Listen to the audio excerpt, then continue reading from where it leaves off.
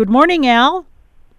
Hey, good morning. I hope everyone is having a lovely day. Man, it is just beautiful out there, I think. This is my kind of weather. I know the corn maybe doesn't like it so well, but this is just, you can't beat this kind of weather. I get just excited being outside. It feels like fall, doesn't it? But I don't think it's going to last for long, so enjoy while we can.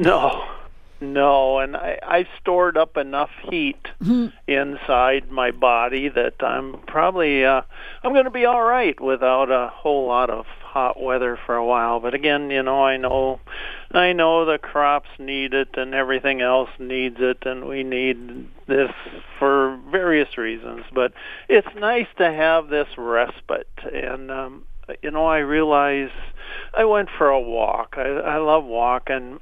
And I walk a lot at night to escape the heat of the day. And I realize that our summer heat is pretty gentle when compared to elsewhere. I see Texas and Arizona. But, it's enough for me. But last night and about every night for the last week or so, I've been listening to the descending whinny and an even-pitched trill of an eastern screech owl. And night before last, I watched a beetle under the yard light. And a beetle has wing covers. They're called elytras or elatras, some people will say, which usually makes a straight line down its back. So if you see an insect with a straight line down its back, it's a pretty good chance it's a beetle. And one of my favorites was this one. It's a tiger beetle, and it chases down its prey. And it's really fast. I don't know I didn't time this guy, but I'm sure he runs a mile and a half an hour or something, but they're little. And he's fast, but not as fast as an Australian tiger beetle. This guy travels at 5.6 miles per hour. And if we would, I'm not a mathematician, but if you took his body size and compared it to mine, I'm sure I'd be running 300 miles an hour or some wicked speed like that. They're just incredible little guys. And I saw a skunk last night. He was rooting around with his nose in the soil, and they dig these small funnel-shaped holes in the ground. Raccoons use their paws like hands, digging, lifting, and tearing off chunks of sod and flipping them over to hunt for grubs. And it's as if they're working on a sod farm. I have a window feeder I'm looking at right now. I have a little one, and I don't know the name of it, but it's really cool. It's suction cupped onto the window, and hummingbirds are coming in and drinking out of this. It has a tiny little hole, so nothing else can get in there and bug them very much. Hummingbirds thrill me. They are aggressive jewels, and the hairs on my arms tell me it's a cool sighting each time I catch a glimpse of one. The hairs just go up. Oh. And I watch them from my office window here, and I marvel at their maneuverability. And the presence of a single hummingbird makes any scenery stunning. They're just incredible little birds. Oh, I should thank the Memory Cafe and everyone on the Pelican Breeze. It was fun being in your company. The Memory Cafe is a wonderful group that's been organized to help those folks that are suffering from various kinds of dementia and their loved ones. So they get together, I don't know if it's once a week or how often they do it, but every so often I go in there and blab to them, and it's fun being in their company. A lot of the good folks I've known for a long, long time, and it's sad to see them going through what they're going through, but it's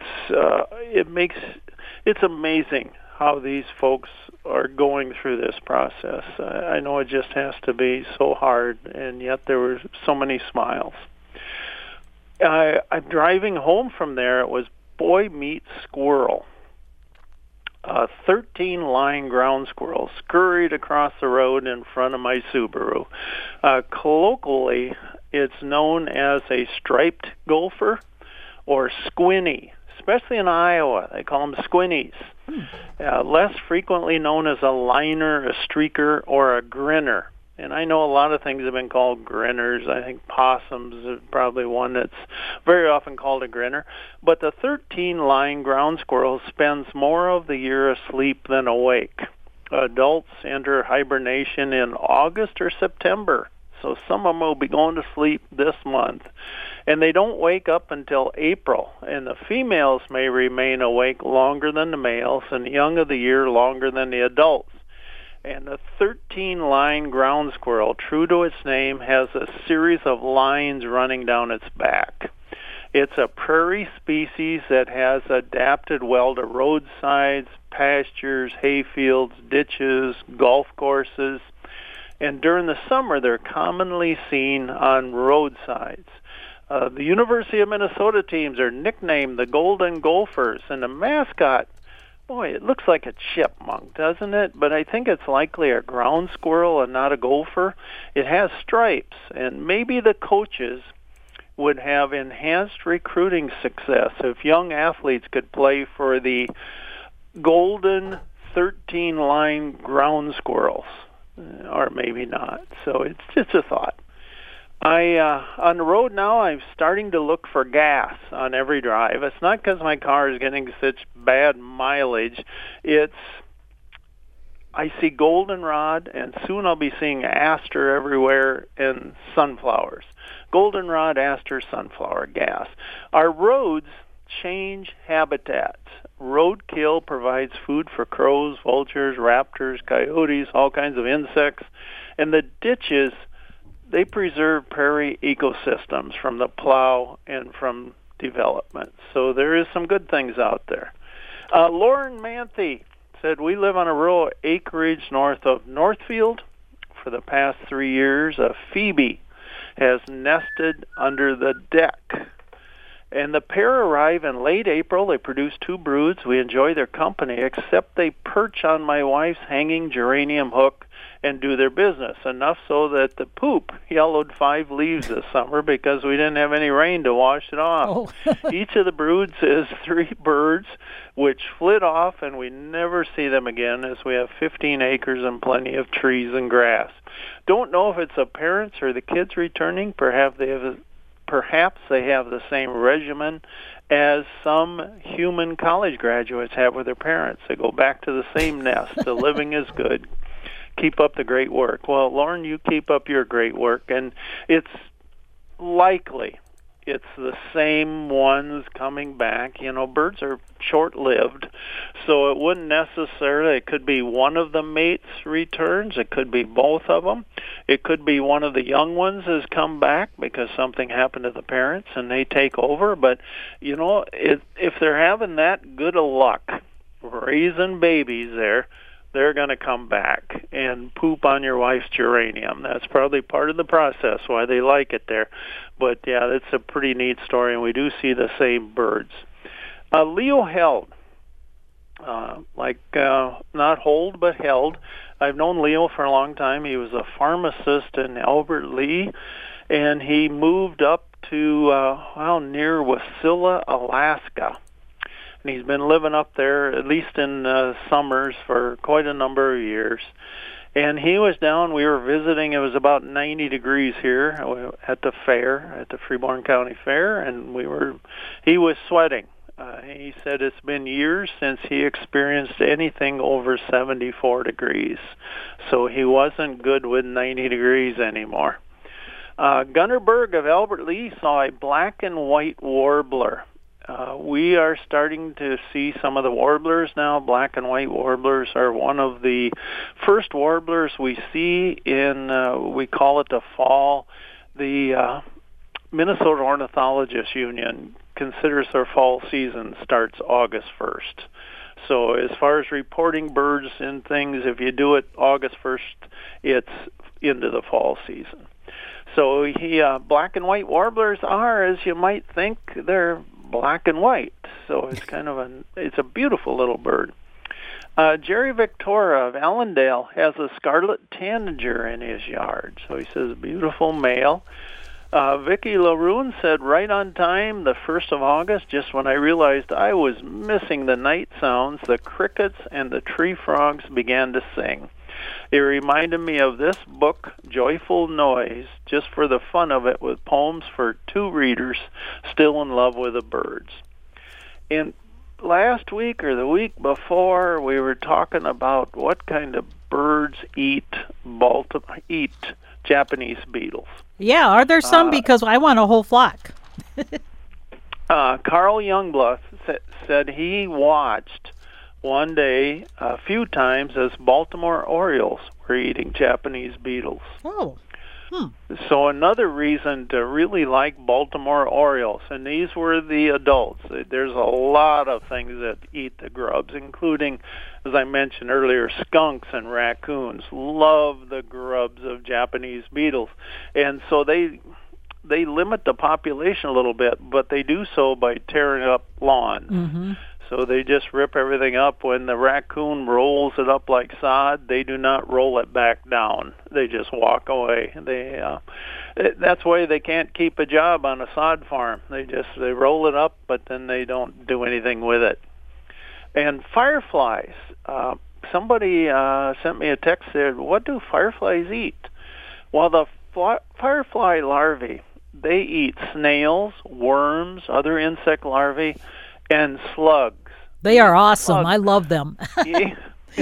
So I want more. Fireflies, and they inject them with a numbing chemical meant to disable, and then they eat them. Oh. The adults don't eat quite so much. They will on occasion eat other fireflies.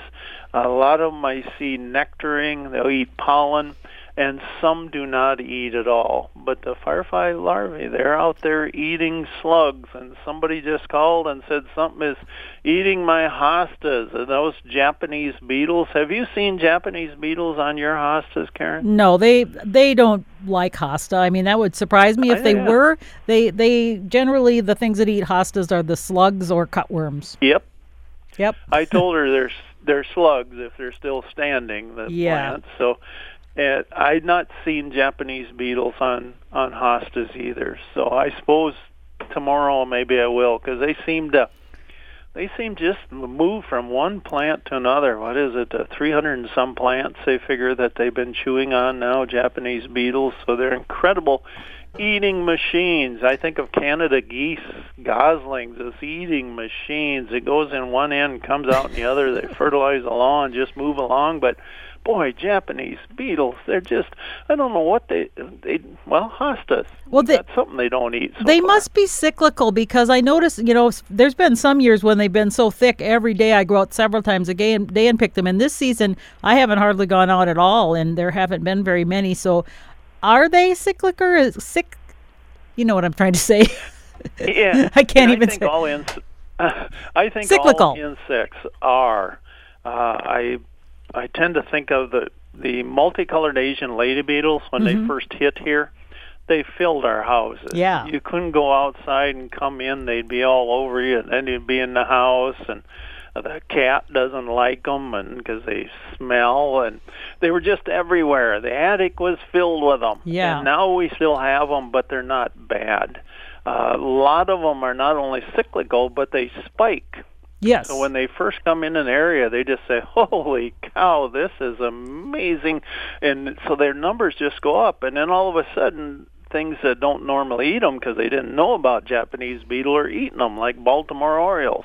So maybe we'll have more and more birds will say, "You know what, those things, they're tasty." So maybe they do find some other things, and when they get such high numbers as that, I would guess they probably get a disease or something in certain populations, and it limits them again.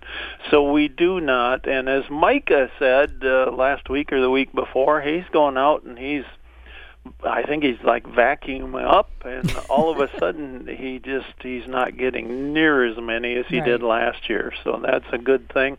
And I'm hoping next year maybe he won't get any out there. They're beautiful insects. They're not as beautiful as a dogbane beetle, but they are really lovely. They got all those little white hairs, and you look at them the first time I saw them.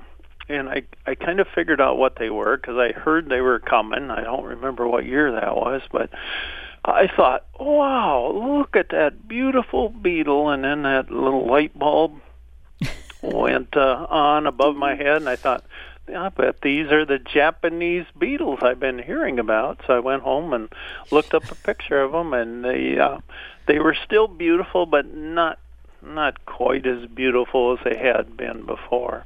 So I have a question. I have a question about talking about Sure. beetles. This spring, there was something that was hatching, and they were little red things. So I wasn't sure if they were, what do you call, box elder beetles, or I weren't sure if what they were. But there was just hundreds and hundreds of them in an area, sort of under some leaves and things. But they were coming out. So what could that have been? They were some sort of a beetle.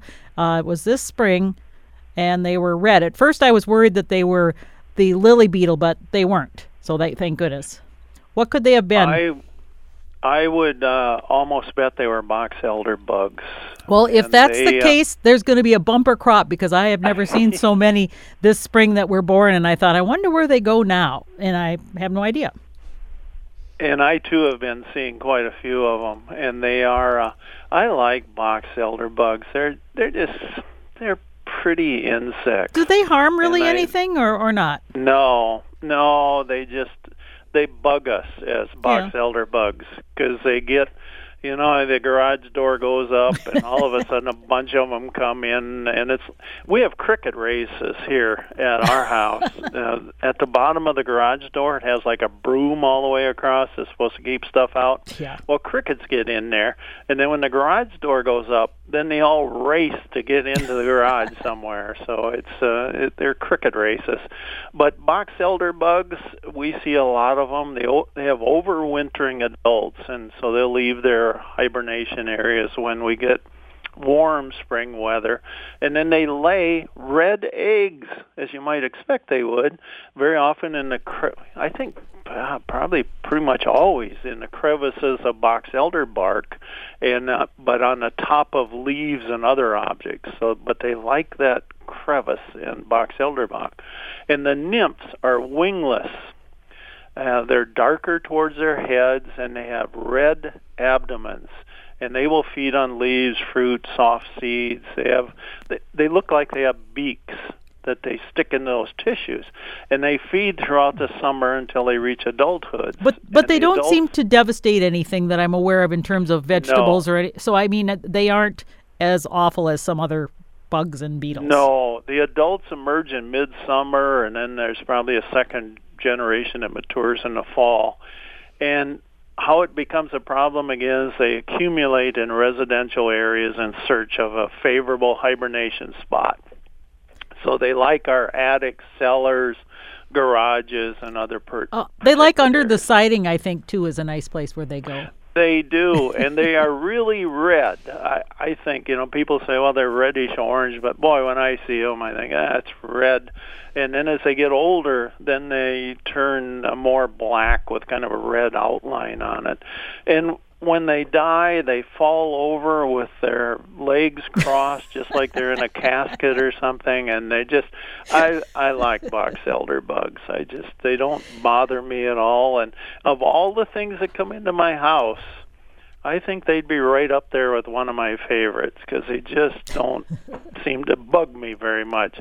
Those multicolored Asian lady beetles drove me nuts. I'm a tea drinker. I like a couple of cups of tea in the morning.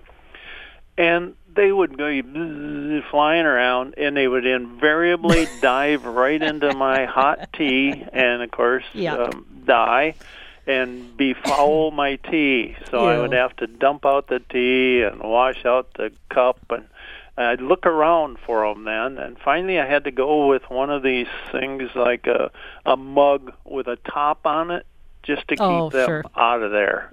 And they just, I don't know, they were like suicide bombers going into my tea. So they have not been one of my favorite insects. I don't hate them or anything, but I just wish they'd go somewhere else. They're supposed to be out in the soybeans eating aphids.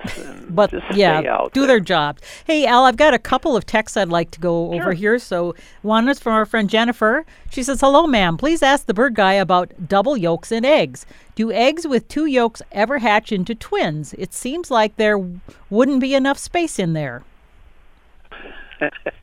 Yeah, we used to get them once in a while. It was always kind of a, oh, I don't know, excitement, I guess, on the farm when you give a double yoker. And we all had jokes about double yokers and everything else. Once in a while we'd get a soft-shelled egg that was usually by a pullet. The pullet sometimes would lay really small eggs. But once in a while we'd get that double yoker and we'd run around. And we usually, we were farmers, so we usually ended up eating it. But do they hatch? I had been told, and I don't know if it was my father told me or another elder in my family, that it's a rare occurrence, but two chicks can hatch from the same egg. Wow. And I hope that's right, because I think it was my dad told me, and he was a father, so he was never wrong. The thing was that usually one embryo would outcompete the other, and only one chick would survive to hatch. Many times both embryos would die before they're hatching.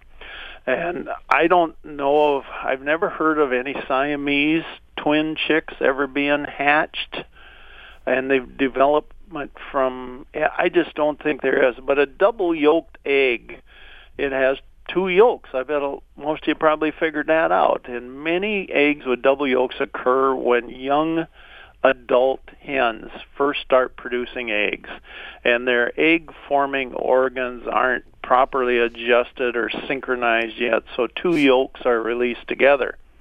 And shortly after they really get into egg production, their bodies adjust, and then they lay eggs with one yolk. So I have heard that you can get two out of it, and I hope that's true. I haven't seen a double yoker since I quit having chickens. So, Hey, Jennifer's got another question. Actually, it's her daughter. So here's a question from a 5-year-old for you, Al. She says, also, my 5-year-old listens to the show with me. This morning, she heard a bird calling and wanted me to ask you guys if it was a hawk, a bald eagle, or some other kind of big bird. I tried to explain that you couldn't identify a bird call without hearing it, but she wasn't having it. She thinks you can. Please say hello to her. Her name is Lily, and she likes birds, and tell her which kind of bird it was. Your best guess without hearing it. We're in Wells, Minnesota, if that helps your guess. Sounded like a hawk to me. So, hello, Lily. And so she wants to know, do you think it was, based on where she lives, was it a hawk, a bald eagle, or some other kind of big bird? Well, Lily, thanks for listening. Man, I am glad I know you via the radio airwaves. And I'm going to say a red-tailed hawk, Lily, and I hope I'm right. I have been right before, twice, I think. So, again, thanks for listening, and I'm going to go with a hawk. Okay, very good. Appreciate that. And thanks for listening, Lily. We appreciate it. You may be one of our younger listeners, so that is awesome. I also have a text here from John in New Ulm, and he said he saw 2 pileated woodpeckers on his tree at his dad's house in Andover. And he said, and the New Ulm Journal, by the way, did a full-page article about John and movies, because, John works at the movie theater. He says, I think tomorrow is Elvis's death anniversary. Maybe you can play Suspicious Minds. He says, live from a city called New Ulm, John.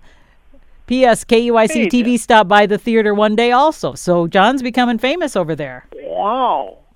Hey, John, I look forward to that. I do get the New Ulm paper, so I have to add that I get it about a week late, but I do get it, and I do peruse it, so I will look forward to reading about you. I hope it hadn't already gone by and I missed it. I'm thinking that if it's been in the last week, I probably haven't read it yet, but I will.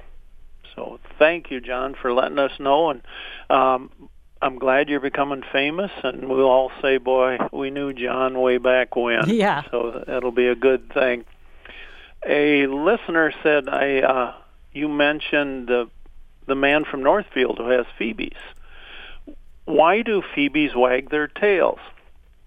I was looking at one out my window here earlier, and it flew in there, and it wags its tail. And you'd think, why is it doing that? Well, they eat insects, so flying insects is probably going to wag its tail to scare some insects so they fly up in the air so the phoebe can go get it. That's what you'd think. A study, I can't remember where the fellow was. He was out west somewhere. He did a study on this tail pumping, and he said that it informed predators that the phoebe is aware of them. So he said it didn't wag its tail until a predator came. So obviously this bird then that was out my window is seeing some sort of predator or what he perceives as a predator, and perhaps that was me. I could have been the perceived predator. Other birds dip, wag, teeter, bob, or pump their tails. I'm thinking palm warblers, pipits, wagtails. They'd have to, but wagtails. Spotted sandpipers, water thrush, hermit thrushes, American kestrels, and others.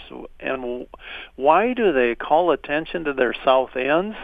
I see American kestrels when they're on utility wires bobbing their tails, so I'm thinking, well, it must be to maintain balance. Maybe some are doing it as threat awareness, as the phoebe does, and some of those have to be doing it to startle prey into motion. It just makes so much sense to a human, but that's the problem. I'm a human, not an avian species. They've got their own reasons for doing them. And I think many of those reasons are still unknown. And until we can get one that will tell us, but they'll keep studying them. And it's good that we do. A study conducted in Germany, I read about this, I can't remember when I read about it, but I just thought it was so great, found the more we see and hear birds chirping and singing, the happier we are. There was a team at the German Center for Integrative Biodiversity Research, and probably some other words in there too, discovered that being surrounded by a variety of birds offers increasing life satisfaction comparable to $150 a week of added income. I don't remember how they came, but I remember the $150 a week, so I thought, well, it's sure worth looking at birds for $150. I think that's well worth it. So when you're out there looking at birds today, you're not only just enjoying yourself, you are doing good things for your health, and it probably makes you a better, more productive worker as well. So there's all kinds of great things about looking at birds, and those are just a couple of the minor ones, I think. The last one I have here is somebody said loons on our lake. Now, they didn't say where the lake was. It'd be up, I'm guessing, northern Minnesota. Had 3 eggs in its nest, in their nest. Is that common? They generally have 2 eggs, that's for sure. Clutches of 3 or 4 eggs are rare, and they're likely from 2 females. So 2 females have laid eggs in that nest, or they're 2 clutches laid at separate times by 1 or 2 females. So it does happen, but you have a pretty rare occurrence there, and thanks for sharing it with us. Karen, I'm proud of you, all those ribbons. I'm sorry your husband didn't get as many. I was rooting for him. I hope he keeps trying, and doesn't give up. But you're a good example for him, so he keeps going. And there we go. I hope you do well at the state fair. Hey, thanks everybody for sitting on the front porch with us. My parents enjoyed the Lawrence Welk show. Welk said, wonderful, wonderful, a 1, a 2, and thank you, boys and girls, while maintaining this roster of regulars, including the Champagne Lady, I should say Champagne Ladies, because he had a couple of them, Alice Lon and Norma Zimmer are the names I remember. He had the lovely Lennon sisters, who were paid $110 apiece per week, and accordionist Myron Florin, Larry Hooper, his trademark deep bass voice, deep bass voice, I don't think he had a fish there, deep bass voice sang This Old House. He had a pianist by the name of Big Tiny Little Jr., a gravel voice trumpeter Rocky Rockwell, and Dick Dale, an Algona, Iowa native who was a singer and a saxophone player.